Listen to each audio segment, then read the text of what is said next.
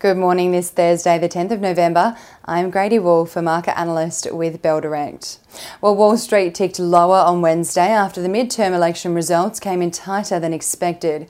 It was widely predicted that a red wave of Republican victories would be announced after Tuesday's vote.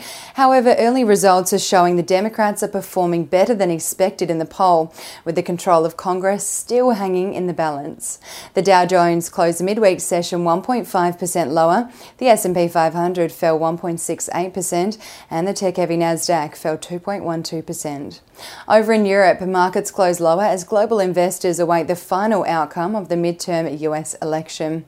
The Stoxx 600 closed 0.3% lower. Germany's DAX ended Wednesday's session down 0.16%. The French CAC fell 0.17%, and in the UK, the FTSE 100 closed 0.14% lower on Wednesday.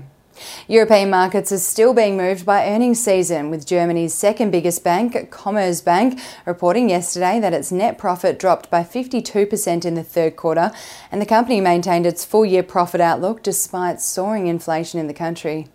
Ahead of the local trading session in Australia, the SPI futures are expecting the ASX to open 0.64% lower on the back of the continuing global sell-off overnight. On the commodities front this morning, it's a red run across the board, with crude oil trading 3.44% lower at $85.85 a barrel. Brent oil is down just over 3% at $92.48 a barrel.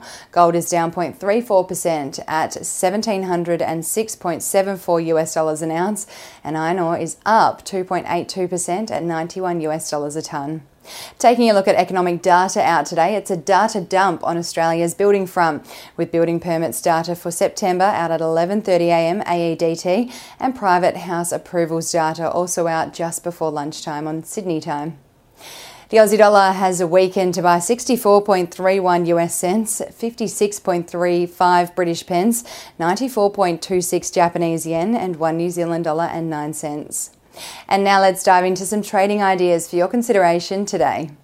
Trading Central has identified a bullish signal on the Lottery Corporation following the formation of a pattern over a period of 35 days, which is roughly the same amount of time the share price may rise from the close of $4.47 to the range of $4.78 to $4.86, according to standard principles of technical analysis. And Trading Central has also identified a bearish signal on Ridley Corp following the formation of a pattern over a period of 49 days, which is roughly the same amount of time the share price may fall from the close of $2.14 to the range of $1.81 to $1.87, according to standard principles of technical analysis. And that's all we have time for this morning. I'm Grady Wolfe with Bell Direct. Have a wonderful trading day, and as always, happy investing.